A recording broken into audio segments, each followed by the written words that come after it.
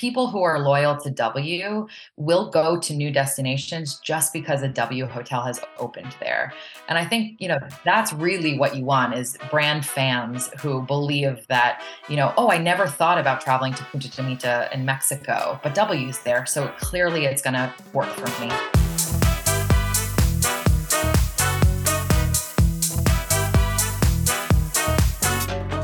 Welcome to Behind the Stays, a podcast that shares the stories behind your favorite Airbnbs and the hosts who've made them memorable.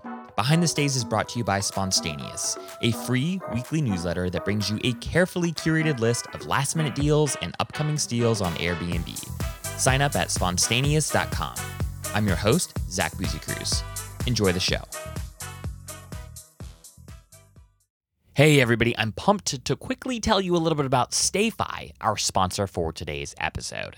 StayFi makes it easy to collect data from and market to every single person staying in your short-term rental.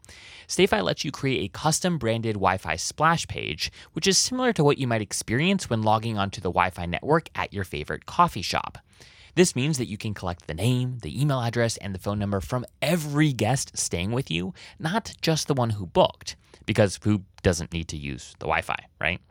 You can learn more about StayFi in about 15 minutes from now, or pause this episode, head on over to stayfi.com. Be sure to use the discount code BTS at checkout for 50% off your first 3 months. Oh, and if you haven't already listened to it, check out episode 47 of Behind the Stays, where I interview Arthur Kolker, who is the founder and CEO of StayFi. He's a smart dude. All right, on to the episode. But again, if you want to quickly snag the deal, head on over to stayfi.com and be sure to use the code BTS at checkout for 50% off your first 3 months. In just a moment, you'll meet Katie Klein, creator of Trout Landing, a luxury short-term rental in Lake George, New York. While new to the STR space, Katie is no stranger to hospitality.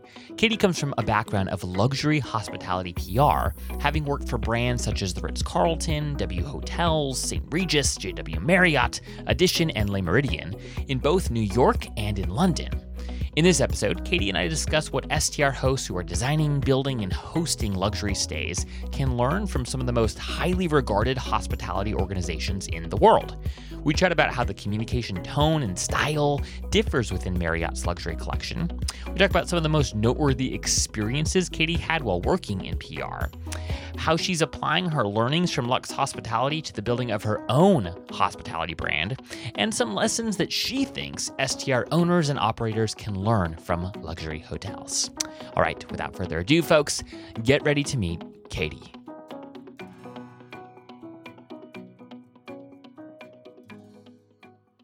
All right, Katie, we are live. Welcome to the show. How are you doing today? Thank you. I'm doing great. How about yourself? I am doing much better. I know that we were exchanging some emails about the fact that my 5-month-old son got his first fever a couple days ago, and it's been a little bit of a cluster since. But thankfully, he's doing better. Everyone got good sleep last night, so I'm feeling like $1 million and just excited for our chat today. Yeah, I am a mom of a 1-year-old myself, so I totally get it. Though on the opposite side, she was actually at my husband's mother's last night. So I also got great sleep last night for the first time in a while. Well, cheers. Cheers to great night's sleep. It's one of those things that you just take advantage of, before you have kids. All of a sudden, these beautiful humans come into the universe, and then you realize, like, can you actually function without, for me, it was like, I needed 8 hours always, but I'm shocked. I am just shocked at how resilient, like, the human body is. Like, the fact that you make it work, you make it work, it work. And they make it worthwhile. Like, they make your heart just grow. So yeah, we're tired, but we're happy, right? Yes. True that. Well, we could talk about kids and parenting all day, but I am really excited to have you on the show, Katie, because you have a really cool story, and you come from the hotel world, and you've worked with some of the most well-known luxury hotel brands in the world, and you work in PR, and so I'm just really excited to learn from you, quite frankly, to ask you some fun questions about things that you've learned in your career so far. Now you're venturing into the STR space for the first time. You've got your first STR up and running. And so I've got loads of questions for you, but I thought it would be nice to just start by hearing a little bit about like where your career in hospitality really begins. Yeah, absolutely. I started my career working in PR for a fashion designer. And as you can imagine, that was an absolutely incredible experience. But throughout my time there, I really realized that I loved traveling and I loved working with my international teams more than maybe I actually loved fashion itself. Huh. So I started to think, what should I transition? What should be next for me? And I did have a minute where I really considered becoming a pilot. And then Really? I thought, Like an okay, airline yeah. pilot. Like an airline An pilot. airline pilot. Yeah, absolutely. And then I thought, you know what, maybe because I do love PR and marketing so much, maybe I could just do this, but I could do this for a company in the travel industry, an airline or a hotel brand, for example. So I started interviewing with a bunch of different travel companies. And each time I would get this, but you haven't worked in the travel industry before. And of course, like a good publicist, I had my answer ready to go. And each time it just didn't seem to matter, quite frankly. And then one day I saw my dream job posted. It was with Starwood Hotels, looking after global PR for W Hotels in the Méridien. And I went to that interview and I had my answer of, why they should hire me, even though I haven't worked in travel before. And actually, the hiring manager kind of waved me off and he said, no, we actually love that you come from a different background. We really prefer to hire people from a diverse set of work backgrounds. Wow. And we see that your experience in fashion as an asset to this role. And luckily, I was able to get that job. But really, just him saying that sets the tone for, I think, why Starwood was so successful with branding and marketing and PR. Yeah. And I worked in that job for a handful of years, and it was as good as I hoped it would be, probably better. I traveled around the world opening luxury hotels and doing brand partnership launches and large scale renovations and whatnot. And then one day we woke up to an email from our beloved CEO saying he was stepping down. And really that was the beginning of the end for Starwood, unfortunately. That was Yeah. when the acquisition process began. And, after a lot of back and forth with multiple suitors, Marriott Hotels came out on top. And while it was sad, of course, to see a company I loved being disbanded and Yeah. to say bye to coworkers that I really respected and learned from so much, it was also pretty incredible for those of us who got to stay because, first of all, we had a front row seat to one of the largest M&A deals in the industry. Yeah. Secondly, we became a part of now the largest hotel company in the world. And personally, for me, what was most incredible is I was able to move to London, which had been a lifelong dream of mine. So I'll always be grateful to Marriott for that. Wow. Wow. What a cool story, and what a sort of like just quite frankly fun job, right? Like I know a few people that work not necessarily in travel but in PR and in other spaces, and the amount of like it's an incredibly stressful job, right? And but the amount of really cool sort of new opportunities that you get because right really like what you're helping manage, right, is public relations, is communications, right, is hey, all of a sudden this thing happened and you are the person that they call to respond, right? And you have to work with your team to figure out like how are we going to respond to this, this crisis or this public embarrassment or or this huge opportunity, whatever it is. So incredibly stressful, but at the same time it's got to be just like packed with like adrenaline, right? Because you also get to do something new probably every day or sometimes even like multiple times a day. Right. Yeah, it is fantastic. I mean, also for me, what I was missing in the fashion industry is my job became talking about travel all day and, speaking to travel journalists and travel influencers. I mean, is there nothing easier to talk about than, I went on safari here or did this there? It's just such a kind of great equalizer, whether you have a luxury vacation or, you did something that's only a few hours drive from your home. At the same time, exactly like you said, the crisis component is very, very real. It was probably one of the most dynamic parts of my roles at both Starwood and at Marriott.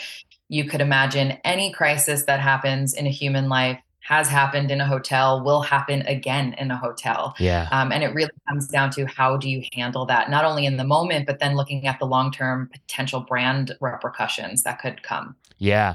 So I want to hear just a little bit about, because when I hear, so I have a background in growth marketing And, we, as growth marketers, we worked with some PR people, and the relationship between at least us and the PR people was always complicated, right? Like it wasn't necessarily like a chummy relationship. It was like, hey, we want to do this really cool thing. And then the PR people, somewhat with like wearing their legal hats, if you will, even though they weren't the legal team, would be like, I don't know, like, let's cut this back and let's do this instead. And I always looked at my PR colleagues as sort of like, you're just like the fun squashers. You're like you just freaking won't take any risks, right? Which is not true of everybody and whatnot. But at the same time, like, I am curious, what were some of your actual responsibilities? Like, were you in charge of big brand campaigns? Were you mainly on the kind of crisis communications and management side of things, or what did your I guess sort of like, the bullet points beneath your job description actually look like?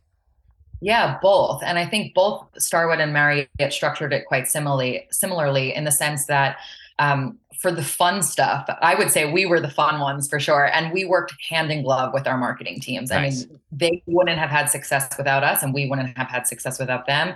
And what I loved most was those spirited debates, which was one of us had an idea and the other one's like, well, that's not going to work for me because of X, Y, and Z. And then we would work together. And always at the end, the outcome was way better than what one of us came to the table with in the first place. So, for example, when we wanted to launch new bedding for W Hotels, and we were partnering with EcoCycle, which is will.i.am and Coke's collaboration to take reused, recycled plastic bottles and turn them into fabrics, right? Oh, wow. And so you had like the operations guys or the legal guys who are our fun squashers being like, well, how are we going to get this out to, hundreds of hotels around the world, and how are we going to operationalize it? And we're like, yeah, but it's a great story. Like, wouldn't it be so cool if we could do it? So it was always kind of that push and pull dynamic of how can we work together to do something that the media are going to care about? Because for us in PR, that's really our goal at the end of the day. How do we get journalists to write about us? And as you know, different than marketing, we're not paid, right? We're not paying them for the space. We don't control their words. And that's why, you've talked a lot about the power of reviews on this podcast.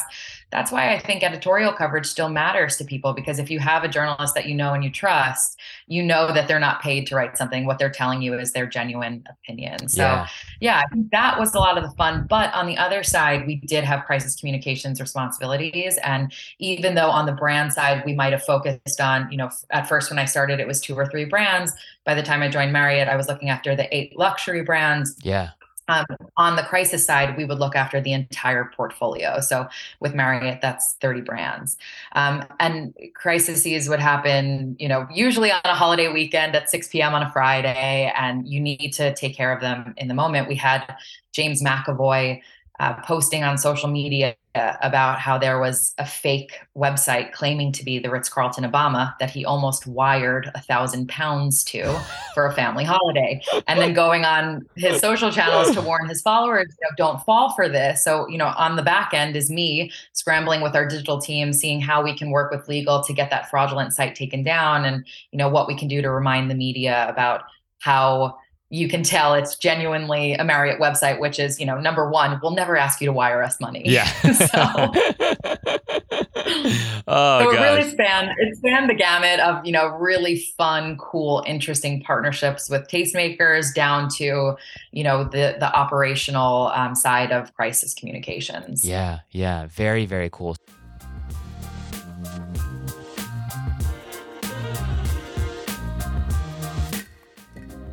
All right, guys, I got to interrupt the episode real fast to tell you this fun story. So last year, I was staying at an All Belong Co. property.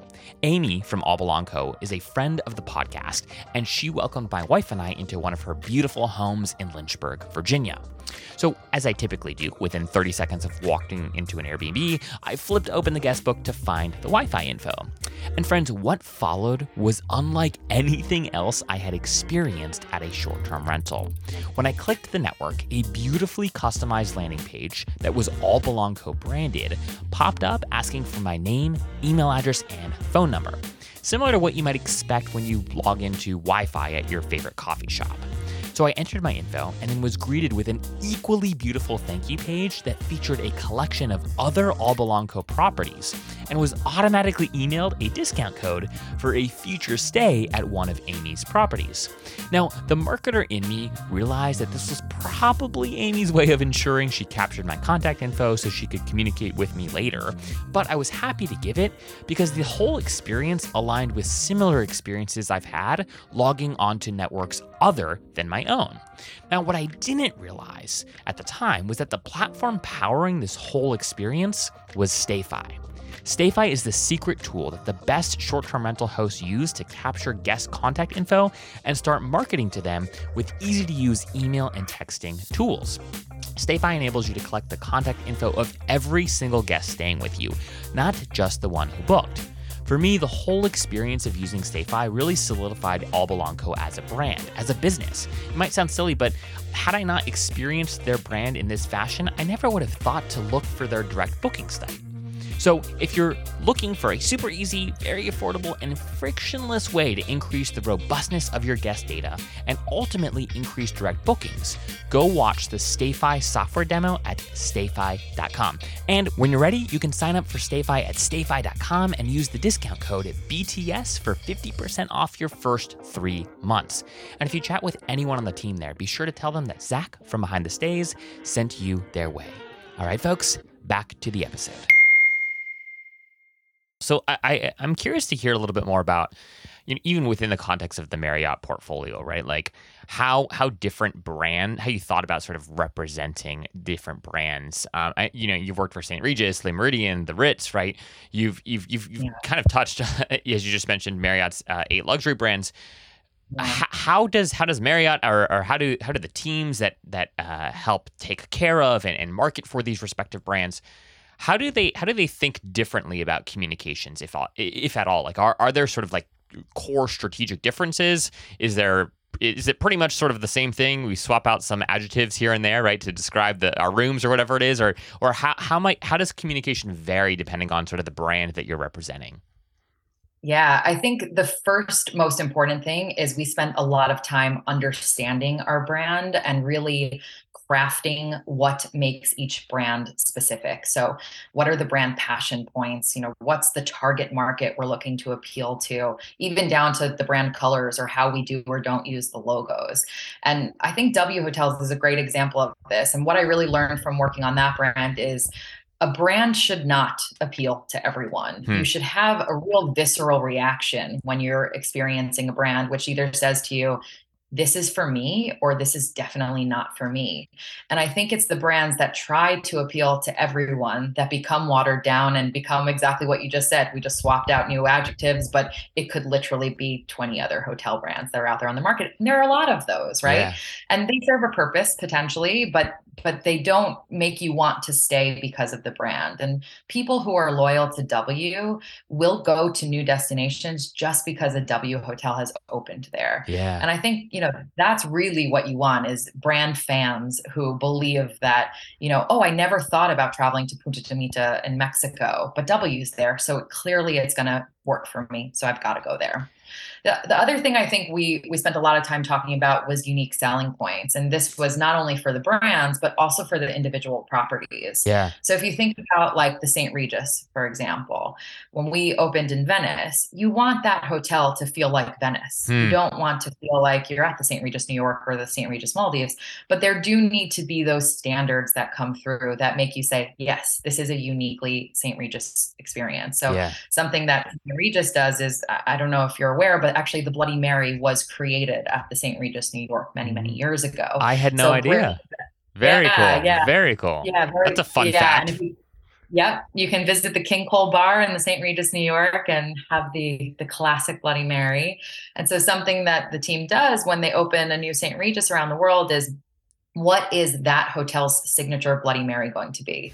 So they'll use different ingredients, maybe more floral if you're in, the tropics, or, different types of local ingredients that will come through. So it's just something that really brings that red thread of St. Regis through. However, it's really specific to each destination. So that's just a tiny example, but I think it's really important to understand what is unique about that hotel. And so we would spend a lot of time before a hotel opened, visiting comp sets and different hotels in the area, eating at bars and restaurants, and trying to understand what is the destination. Yeah. What do you need to have in order to be in that destination? But also, what do we have that other people don't have? And then we'd come back to the conference room and really kind of dive into that as a team. And then that would really be where we'd ladder all of our marketing communications back to. And I think about that a lot, even with my short-term rental now.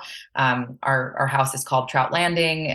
It's in Lake George, but we're not on the lake. So what is our unique selling point? Well, we're on over 6 wooded acres. We're really enveloped in nature. You can Yeah. hear birds song in the morning. So of course we're bringing that through in our marketing and our social channels, but also how we did the design too, bringing in the woods and the dark greens and things that feel more wooded versus maybe the kind of navy and white that you would get in a more nautical vibe if you were actually on the water. Yeah. Yeah.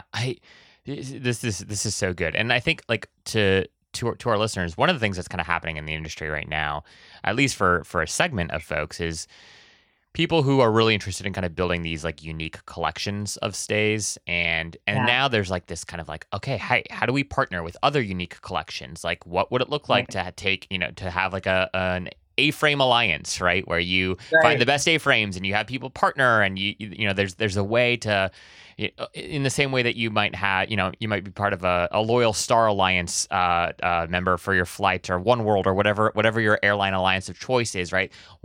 How does that sort of translate into the context of short-term rentals? It's an incredibly difficult problem to try to tease out for lots of reasons, and we'll save Yeah. those reasons for another time. But I think like at the core, people that are interested in sort of expanding their brand or bringing their brand to other markets, the big question a lot of folks wrestle with is like, how much do I want to make this feel the same as my collection in I'm just going to pick on Isaac French, who does Live Oak Lake. I talk about him way too much probably, but Live Oak Lake in Waco, Texas. If he wants to go and recreate this like mini sort of luxury villa escape that he's created there in Shenandoah, Virginia, for instance, Mhm. right?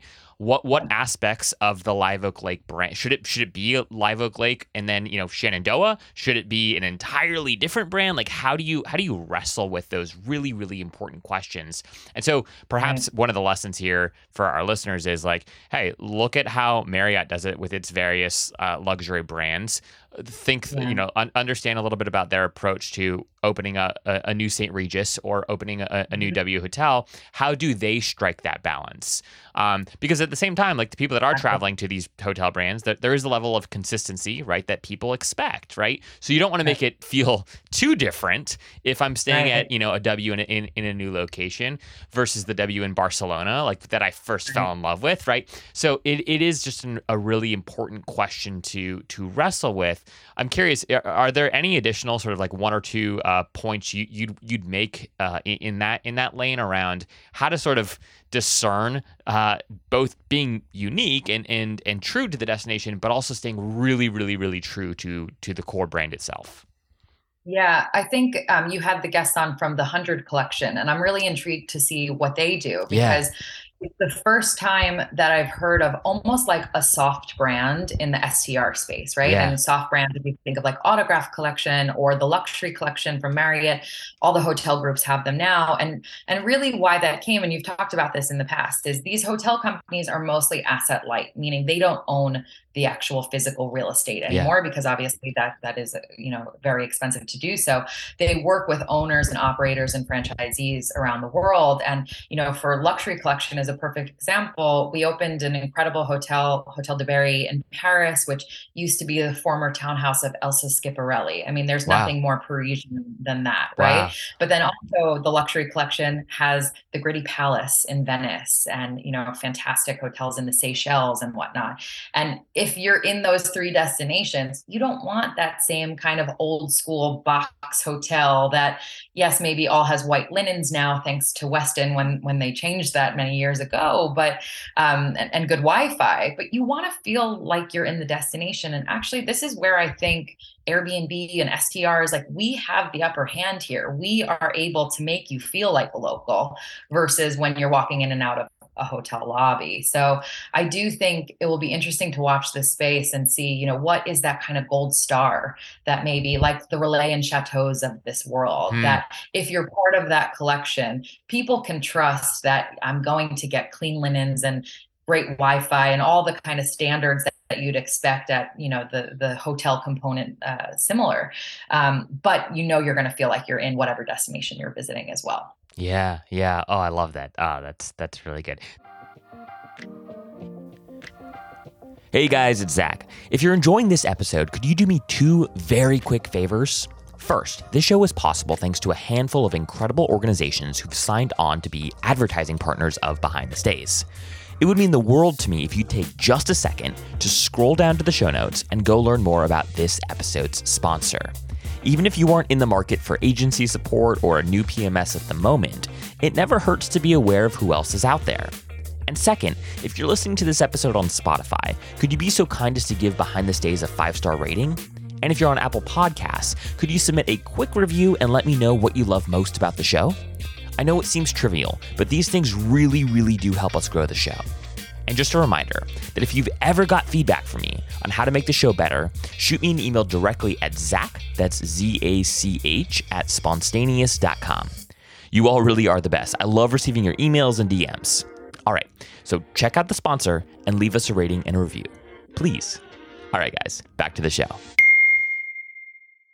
This is just a selfish question because I like to consider myself somebody who was like, I've always loved to travel and I've always been intrigued by hospitality, but it really hasn't been until like the last couple years that I've even like understood that, Marriott's not just like one hotel and, the St. Regis and the W are part of its club. Like I literally had no idea until like the last year that, how this business works. So this is just a selfish question, but how often do Marriott's like luxury collection of hotels, like how often do they compete with each other? Like, do you guys see a lot of bouncing between people that are at the W that also like to stay at the Ritz? Are they very distinct kind of like personas? And if so, how? Like, how do you guys think about that?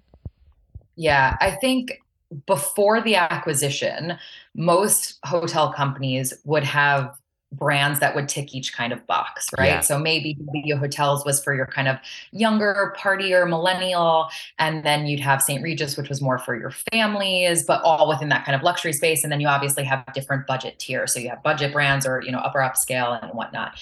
Then you had Marriott acquire Starwood. And, obviously a lot of our brands were competing with each other. That's why they were designed that way. And I think what the company did really, really well was say, okay, one of the first things we're going to do is reposition all of these brands. It doesn't mean we're going to change them, but it means we're going to really get very specific and intentional about which slice of the market we own. But then at the same time, people aren't linear, right? Yeah. I'm not just Katie who parties, right? Or Katie who's the mom. We have all different needs and wants depending upon where we're traveling, who we're traveling with. Yeah. When I'm on a business trip, I might have different needs than when I'm going away for a girls' weekend, than when I'm traveling with my husband and my daughter, or when I want to travel with my dog. So I do think what we're seeing was maybe not as expected at first, is a lot of cross-pollination. So, when I'm going away for a girls' weekend, I'm maybe going to the W in Barcelona. And, when I'm taking my daughter for one of her holidays, ideally I'm staying at a St. Regis because I know that they'll have certain kids amenities there that will just make my stay a little bit easier. With them. Yeah. It's so interesting that you mentioned that last part about kids. As we talked about at the forefront of this conversation, I'm a new dad, and my wife and I were just in Portugal, and we were staying mostly at a short-term rental in the Algarve region, but we spent like a couple nights in Lisbon. And I knew like it was going to be stressful because we were flying overnight, and like I was like, I want to be sure. I didn't want to stay in a short-term rental because most of the time you can't check in until like 3 or 4 o'clock, and we were getting in there at 9 a.m. My kid wasn't sure, he probably wasn't going to sleep on the plane, and so I knew like I wanted to stay in like a nice hotel where we'd have the opportunity to possibly check in early, or at the very least be able to kind of like drop off all of our bags, right? So I was doing some research and found a few, but then there was this at least new to me hotel that I found called it's part of the Corinthia collection or Corinthian. I think it's Yep. Corinthia, and I think they're relatively small. But anyways, we walk in and like immediately they had this like perfect scent. The lobby was absolutely beautiful. They came, they obviously, took our bags and whatnot. And then they were like, hey, we checked because I had put in our flight, details and whatnot. They're like, hey, we knew you were coming in. We got everything ready. They had like a crib waiting in the room.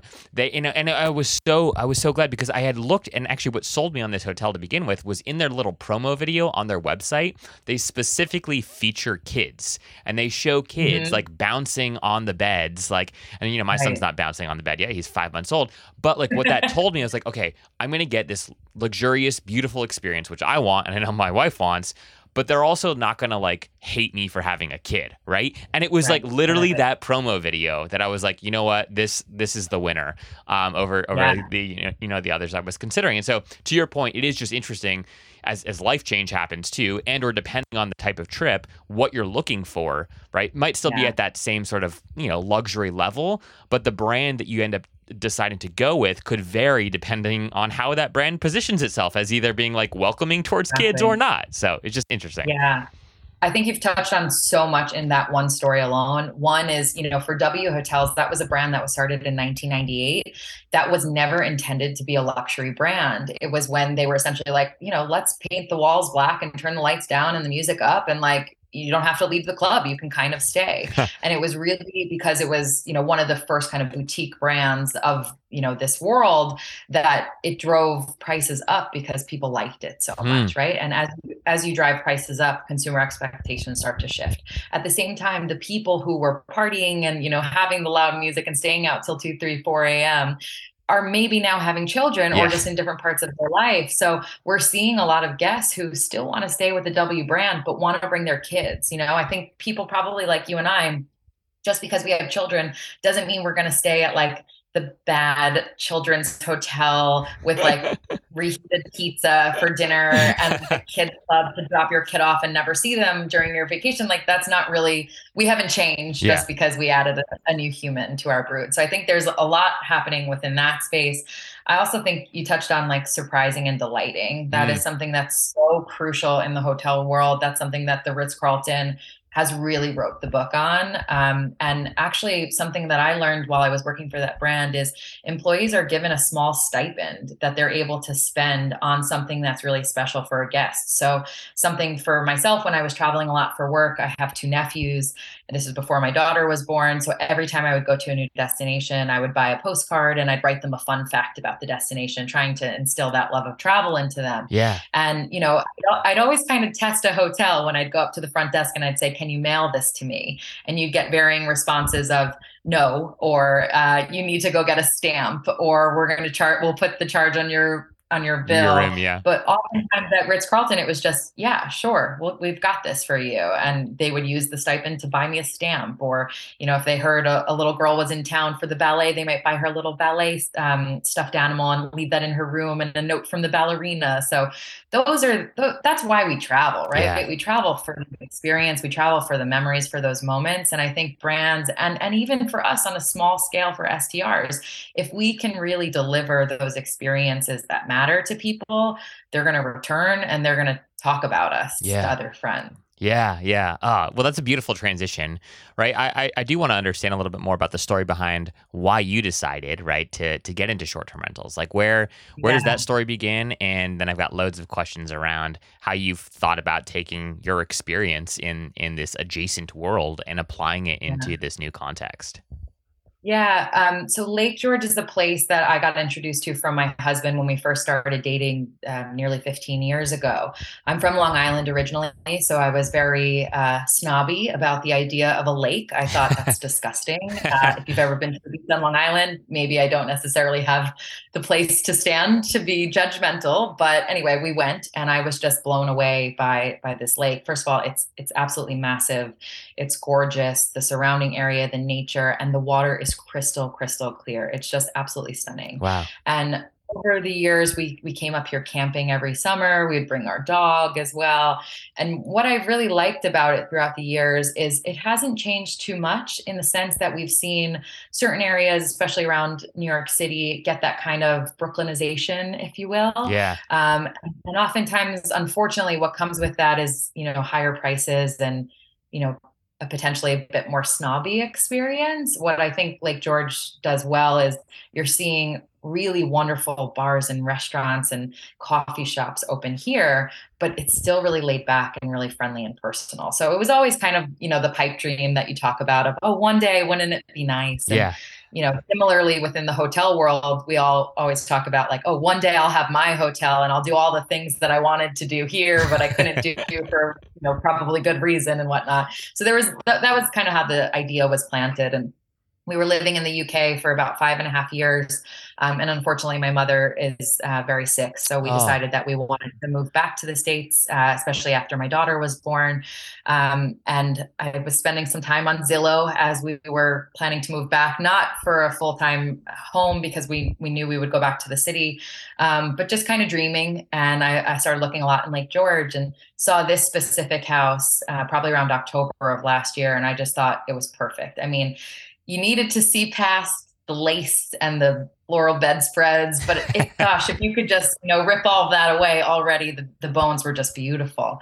And one night my husband and I were talking about it and we were like, well, what would we call the house? And it's on Trout Lake Road and it's in Bolton Landing. So my husband actually said, what about Trout Landing? I yeah, thought, what a great name. it We is. snagged the Instagram handle. And then the next day it went off the market. Just in true form. Jeez. So there was an all cash offer that they had accepted. This was right before Thanksgiving now, and I had thought, we're right before Thanksgiving. If it hasn't gone yet, surely it won't. So it went away, but I didn't get rid of the Instagram handle, and I just always thought I think it'll come back to us. And luckily enough, the deal fell through right after Christmas. Wow. And we had moved back on on December 30th, and by January 3rd.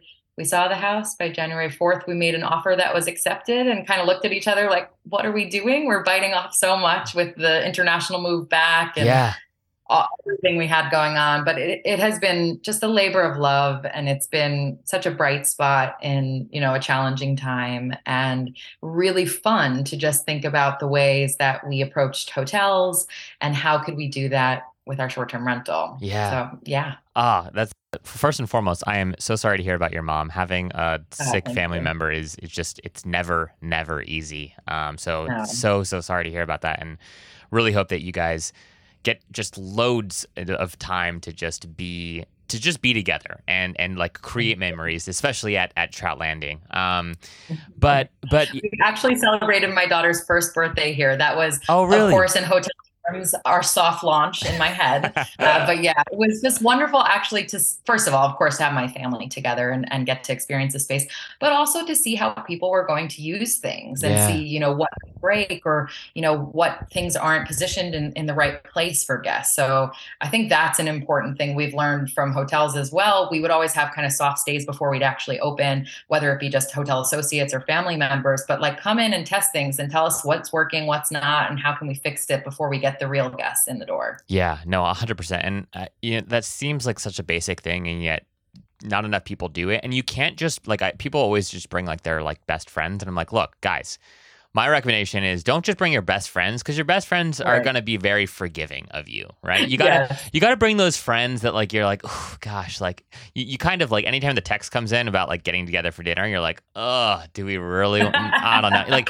bring them. I might be busy that day. Yeah, have them come stay where there's there's a relationship there, but like hopefully they'll be honest, because at the same time, like it's so hard when you're so focused on making the place perfect, you're gonna forget the lemon squeezer, or you're gonna forget like the knives, or you're gonna just overlook something that is simple but like also super super important.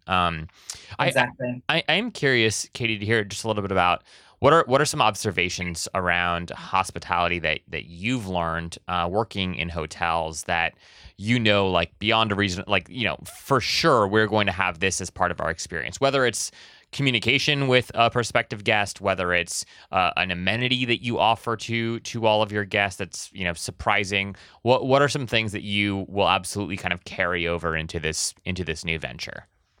Yeah, I think first it was about design. And actually, I feel so fortunate to have had friends who work in the design world of hotels who I actually called up during this process, showed them pictures, a fantastic friend of mine who's still at Marriott to this day. And while I was at Starwood, I worked with them on different PR angles about how when you design for a hotel or a high traffic space, there are different things you need to be thinking about, particularly because we know guests aren't treating a hotel room or a short-term rental the same way they're treating their home. Yeah. Conversely, they want it to feel residential, right? So Yeah. how do you make that blend?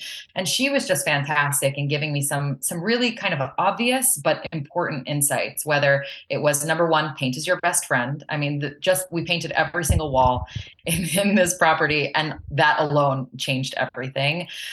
Secondly, she really talked about fabrics. She was like, think about leathers or textured fabrics. Anything that is too kind of flat is going to show every little change or error that happens to it. And there are going to be a lot. So you don't want to do that. Obvious ones like in the dining room, at home, I have fabric dining chairs. I wouldn't do it here. You want something that can be wiped down. You want to make sure that the items you're putting in the kitchen look and feel wonderful, but that you can replace them easily. Like wine glasses are going to get broken. Yeah. I'm not going to ding a guest for breaking a wine glass. I've been that guest a few times, so unintentionally, of course. So how can we make sure that people feel comfortable and stay? And even things like she said, think about uplighting. Can you uplight behind plants and just add some moodiness to that? Yeah. So that was really important. The second thing I'd say is with Le Méridien, we spent a lot of time thinking about the welcome experience. And I'm not going to get this quote exactly right, but we had done some research that said essentially guests form an opinion in like 48 seconds upon arrival, right? And so everything we were doing was how can we make sure those like first 48 seconds are amazing, because we all know it sets the tone. If the tone is set well, you're forgiving and you're in a good mood. If the first thing you see is, something that's unclean or broken or not what you felt was represented to you in photos, you're going to start off looking for all of those errors along the way. So we spent a lot of time thinking about what is that kind of welcome amenity for our guests. I was just at a local winery tasting wines with them yesterday because I want to make sure it's a local experience, but having that bottle of wine, we've created a really nice tote bag so people can carry things to and from the lake.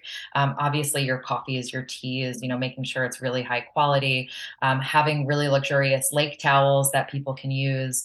We are pet friendly. So I've bought specific towels for dogs and bowls and a cute little local dog treat and things that will just make their dog feel welcome here as well. Because as much as we love our kids, people and myself included, we love our pets too. I consider my dog my firstborn. So those types of things I think are super important to think about. And then even just how we communicate before they arrive. We've put in smart locks. Nothing is worse than fumbling around and trying to find a key, particularly if you're arriving at night. Also for us, we're people who don't really like interaction with owners. We kind of want the space to feel like our own. So I just love that people can arrive, pull up, key in, and they're here. Yeah. Yeah. No, I love it.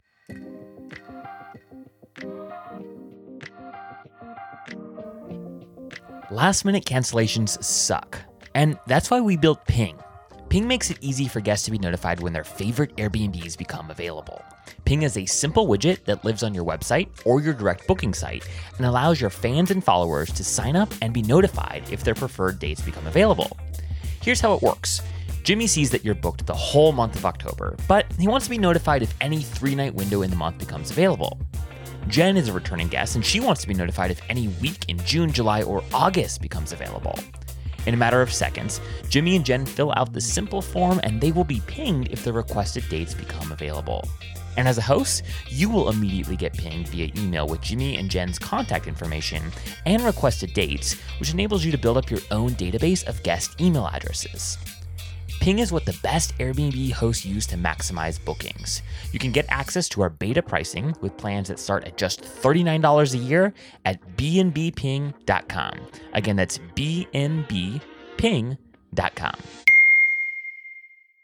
One of the things that that I was curious about too is in just I was just scrolling through your listing again and refreshing my memory because I thought this was true, but you guys have this like gorgeous like stone fireplace that's sort of just Yeah. like this big centerpiece, and I'm curious like was that how influential was that in sort of the purchase of the home? Because to me that particular room, it looks like it could be like the lobby of like a boutique hotel, and that's why when I saw it, I was like, oh, okay, like this, like that was literally my first impression.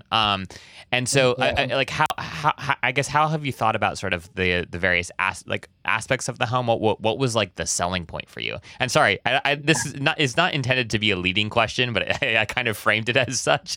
Well, I will happily take the compliment, first of all. So thank you very much for your kind words. But you're right. It was probably the selling point for us. Yeah.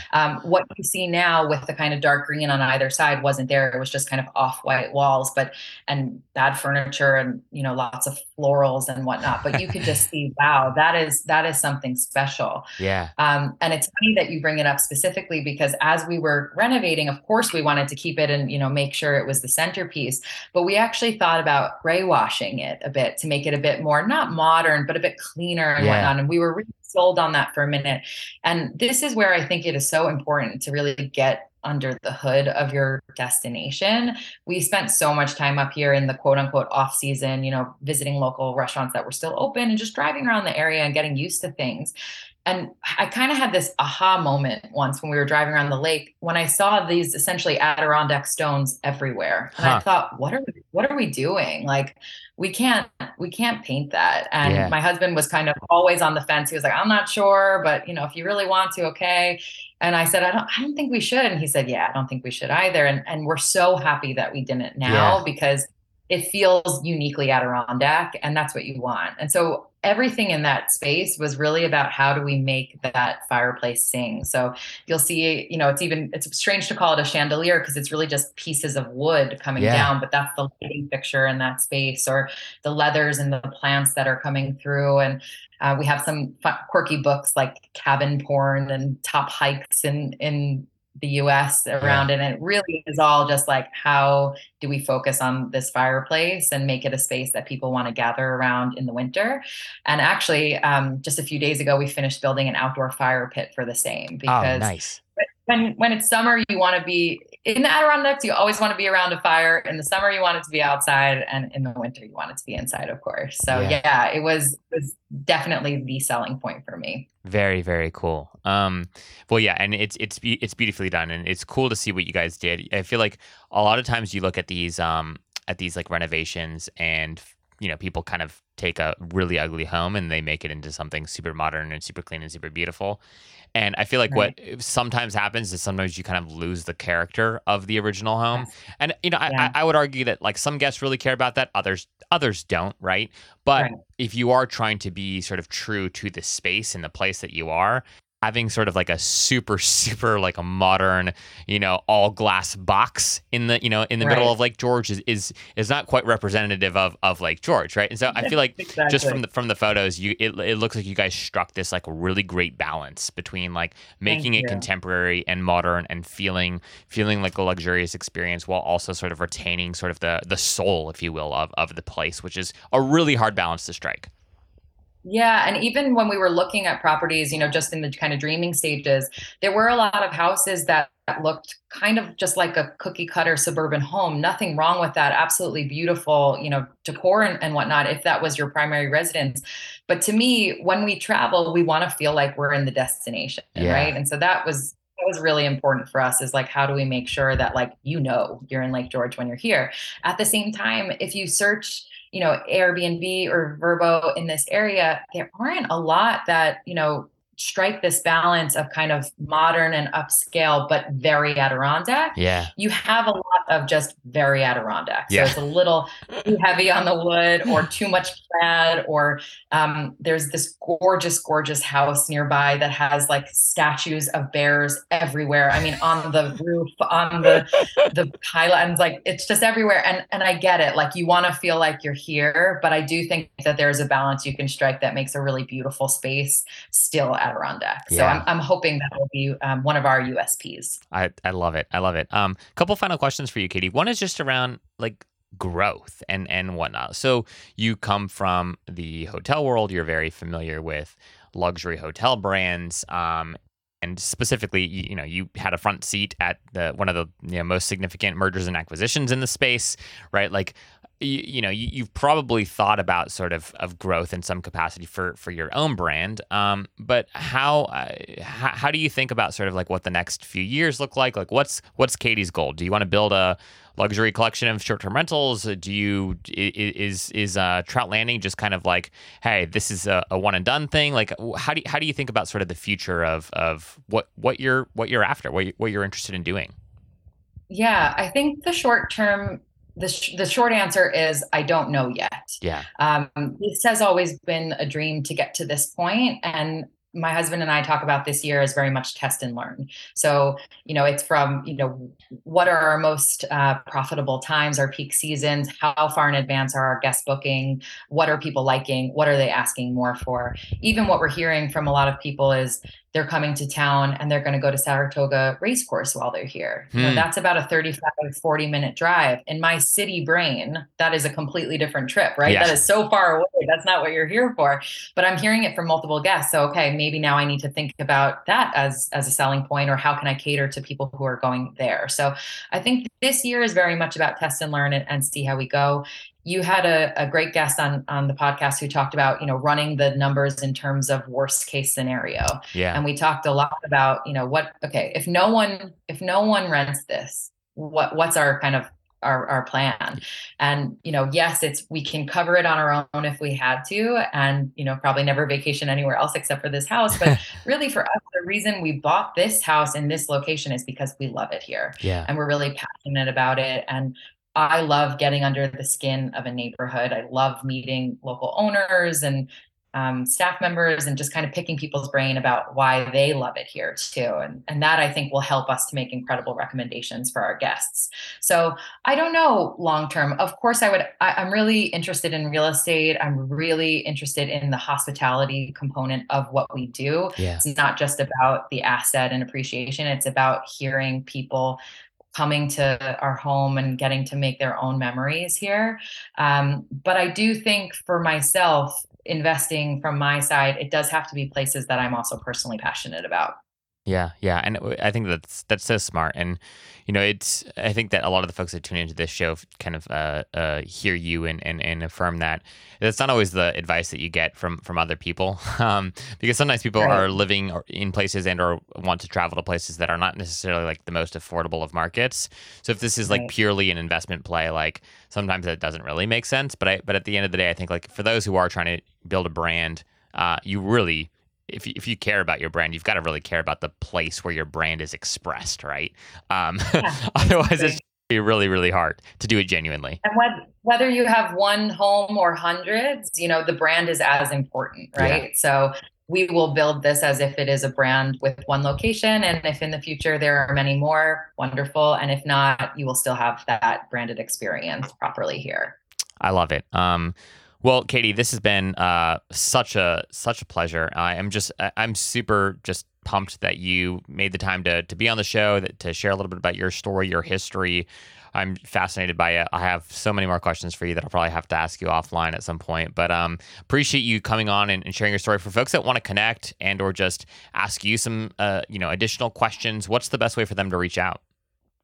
Yeah, definitely. Our Instagram handle is @Trout Landing, and our website is trout-landing.com. So would love to hear from people, and even more importantly, would love to welcome you and your family and listeners as guests. Wonderful. We will add it to the list for sure. And I'll go ahead and link your website and the Instagram handle in the show notes below. So if you want to connect with Katie, if you want to ask her about what it was like working in PR for some of the most well-known brands in hospitality, I'm sure she's got some fun stories for you. If you want to book a stay at Trout Landing, you can also do so in the show notes below.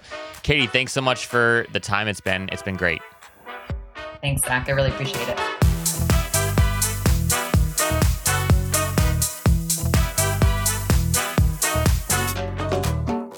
Hey friends, hope you've enjoyed today's show.